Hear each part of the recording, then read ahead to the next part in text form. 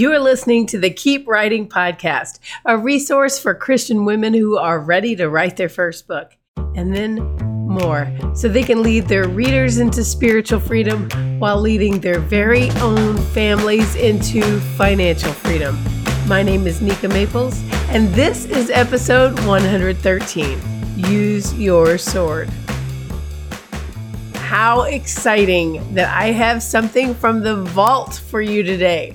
I found these videos that I created in 2014. Yes, 8 years ago, when I was really just beginning my ministry. I had already self-published my memoir, 12 Clean Pages, and it was really starting to take off. People loved it. And I knew that God was wanting me to start sharing in a more public way.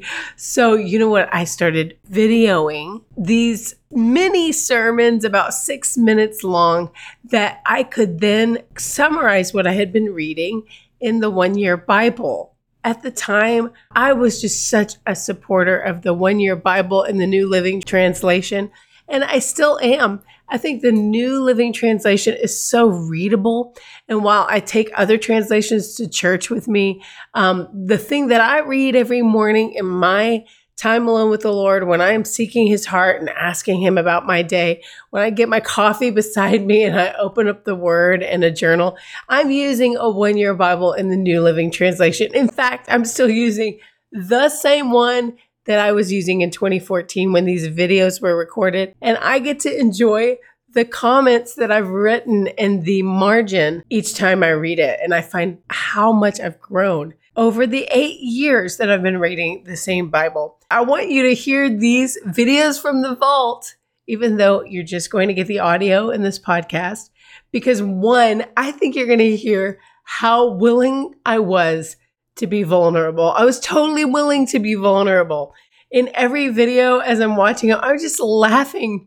Number one, because I look a lot better than I thought I did. Do you guys ever, look back at a picture or a video and you remember what you were thinking at the time and you're like, man, I thought I looked really bad in that outfit, but it turns out I look great.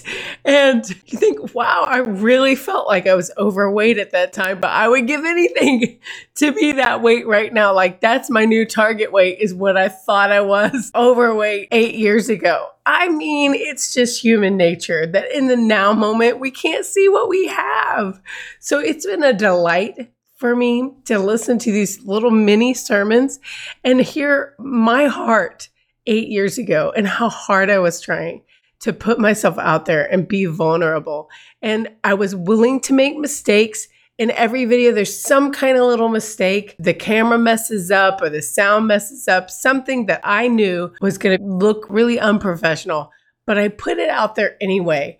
And I'm telling you that if I had not planted the seeds of these videos 8 years ago, I wouldn't be where I am today. I know that for a fact. In 2014, there was no big push for digital platforms with digital courses and learning, and coaches were brand new. I mean, it wasn't common household knowledge to talk about having a life coach or a business coach or a writing coach. So all the things that are huge in my life right now that take up most of my time and my effort and energy and focus, they weren't even on the radar 8 years ago. That's why I feel like it's imperative that you hear these videos, because you need to see where I was and what I was doing.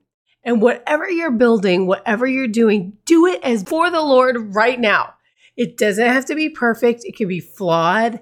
It can be vulnerable. It can be your best effort, and just say, this is what I got. This is what I have to teach, because that's where I was at the time. I just felt like, I have got to teach people about the Bible. That's what I have to do. So I don't care if it doesn't look professional. I have to teach people about the Bible. I have to teach people how to get in the Word and enjoy it and really find their comfort and their renewed life from spending time in the Word. And it doesn't have to be overwhelming, and it doesn't have to be a guilt action. A lot of people treat reading the Bible like a guilt action. Like, when I feel guilt, I respond in this way. I just sit down and read my Bible because I know I should. Instead of saying like, hey, this is where I get life. So I want to do this. And even if I'm behind, And even if I'm not absolutely regimented or regular with it, so what? When I can, I get in the Word and I get some life for myself so that I can keep going. So it's just absolutely been a treat for me to find these videos this weekend and decide, why don't I just republish them in the form of podcast episodes? So the next 8 podcast episodes are going to be the 8 videos that I created. Because you know what? I only created 8. I had the intention of creating a whole year's worth of videos teaching once a week about the 1 Year Bible, and I quit after 8. I can't even imagine what my life would be like right now if I had not quit. So I want you to hear how good these videos were, because you know why I quit? Because I thought no one was watching. I thought my effort was in vain. I thought, oh, this is a waste of my time. I built out these 8 sermons thinking they aren't that great anyway. Well, when you listen to them, you're going to say, wow, there's some nuggets of gold in there in this little offering, this mini offering to the world, 6-minute sermons. I just remember what my mindset was like. I thought I wasn't that great. And so I quit. I want to encourage you that what you're creating right now is better than you think it is. Okay? What you're creating right now, what you're putting out in the world, it's better than you think it is. And here's the thing. The effort of actually planting that seed, it's going to bring a harvest in you no matter what. Me working on these 8 videos at the time, they changed me. And I didn't even realize it until I look back at them now after not having seen them for so long. I'm looking back at them and I'm like, wow, that's what changed me. I planted these seeds. And even though I quit, God kept watering the seeds because I kept reading the Bible. I kept praying. I kept trying. I kept putting myself out there. And even though I didn't continue with that particular project, the seeds had already been planted and they are reaping a bountiful reward and harvest in my life today. So, writer, you are anointed and appointed. And what you plant today will bring a harvest tomorrow. I don't know if it's going to be 8 years from now, like it was for me. I hope not. I hope it's sooner. I do. But you have to be willing to just get out there imperfectly and maybe a little at times like self-consciously and let God do what he's going to do. Because right now, I'm about to publish these 8 videos and there will be more people listening to this message than listened the first time. Because the views on those videos, the people who encountered those videos, I see the counts on the videos and I know it's very few. But on this podcast, I know how many downloads I get and I'm about to republish them to a wider audience who will receive more blessing. I believe that the stuff we've used can be repurposed and brought back to life. We live in a time of resurrection. Ever since Jesus came back to life, we've been living in a time of resurrection, which means nothing's ever dead. Nothing. So when you see, oh man, I tried that, it just failed.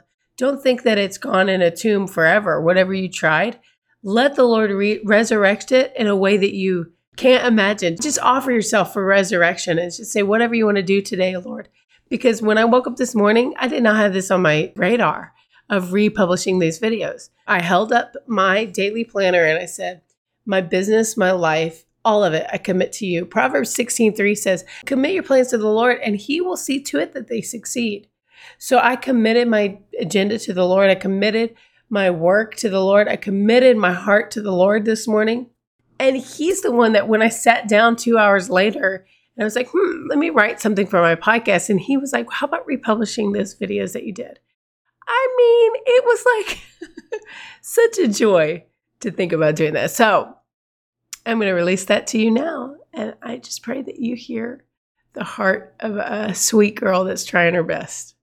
And you take heart for yourself because your work will be rewarded. It's not dead. God's going to resurrect it at the right time in the right way. The month of May was always the graveyard for resolutions. Every January 1st, I would promise myself this would be the year that I would read through the Bible cover to cover. And for a couple of months, I did well, but about March or April, I started slowing down, getting behind, And because I read through the 1-year Bible, I would make a practice of turning all the way back to the last date when I had read. I would cringe when I saw how long it had been, and then purpose to catch up to the current day's reading assignment. I would turn pages so quickly, trying to read through 2 weeks worth of assignments in one sitting. There was no life in that for me, no health. So of course, by the middle of May, the whole Read My Bible initiative just kind of died. And I promised to resurrect it every January 1st. But after a couple of years of this unsuccessful cycle, I had to ask myself, why am I even doing this when it's not working? I wanted to read my Bible, but my motivation was off. For one thing, I felt compelled to read it because I'm a Christian and Christians should be reading their Bible every day, I thought. But compulsion will never be enough to bring you back to the Word of God when you've walked away from it. Also, I wanted to complete the task. I wanted to say that I had done it. Read all the way from Genesis to Revelation without stopping. But completion will never be enough to draw you back to the Word of God when you've walked away from it. It wasn't until I stopped seeing the Bible as a duty to fulfill and as something that I truly, desperately needed, then I was able to read through the Bible. I started seeking the face of my Creator so that I could know His heart for me. Then I was communing with Him, and communion is the only thing that will bring you back to the Word of God when you've walked away from it. So now the month of May isn't quitting time for me. I just keep going. I'll open to the day's date, whatever day I'm on. Even if I've gotten behind, I look for something that applies to me today. Even if I'm starting right in the middle of a story, there's something there that's fitting, that's rewarding, that's rich and applicable. And I wouldn't want to miss it. This week, I opened the Bible on the day's date, even when I'd gotten behind, and I came across 2 verses I hadn't really paid attention to before. It was in 1 Samuel chapter 13, and we read that there were no blacksmiths in the land of Israel in those days. The Philistines wouldn't allow it, for fear that they would make swords and spears for the Hebrews. I thought to myself, wow, what a brilliant military strategy, because you don't have to fight as hard if you can keep your opponent unarmed. Also, I noticed that the Philistines were not driven just to oppress the people of God. That's not why they were keeping the blacksmiths out of the country. They were driven by their own fear, because they were terrified of what would happen if the people of God finally were armed. Isn't the same thing true today? We have an enemy who faces us on the battlefield every day, and sometimes we go in without any weapons. And that's his chief operative. It's just to keep the people of God unarmed. It doesn't matter what he's going to do in the battle. Sometimes we try to anticipate a strategy, like what kind of heartache or loss or setback would he cause. It's not about what he brings to the battlefield. It's about what you and I bring to the battlefield. Hebrews 4:11 tells us that the Word of God is living and active and sharper than a double-edged sword. This is our weapon. With this, we can claim victory every time, no matter what. This message took about, let's say all day to film. I started about 8 this morning. Right now, it is 7:10 p.m. This morning, the light was great. Right now, I'm working with just lighting from the camera, and I can't tell you the number of problems that I faced in a little video that I thought it would take me 15 minutes tops. The battery exploded in the light. got battery acid all over a chair in my living room. I fell twice. One time I twisted my ankle. The other time I almost ripped off my fingernail.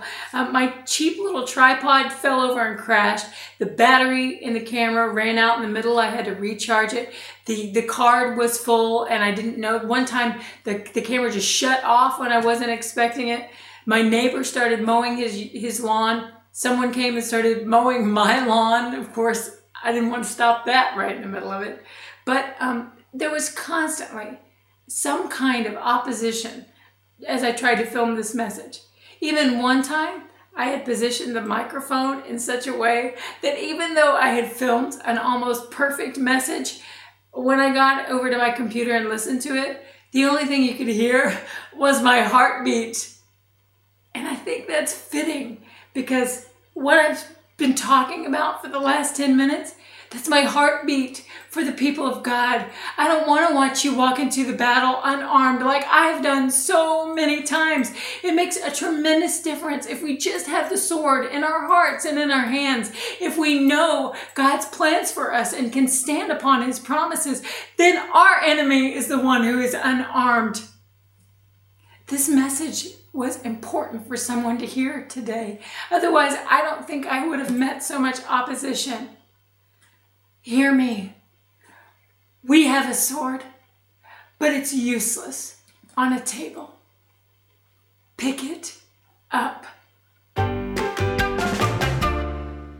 Anointed and appointed writer, the greatest thing you have at your disposal, the greatest tool you have is your sword, the Word of God. So however you can get in the Word of God, it doesn't have to be a little, it doesn't have to be a lot. It has to be just right for the day. Take the Goldilocks principle of getting exactly what you need from the Word. God will make it multiply like loaves and fishes in your life.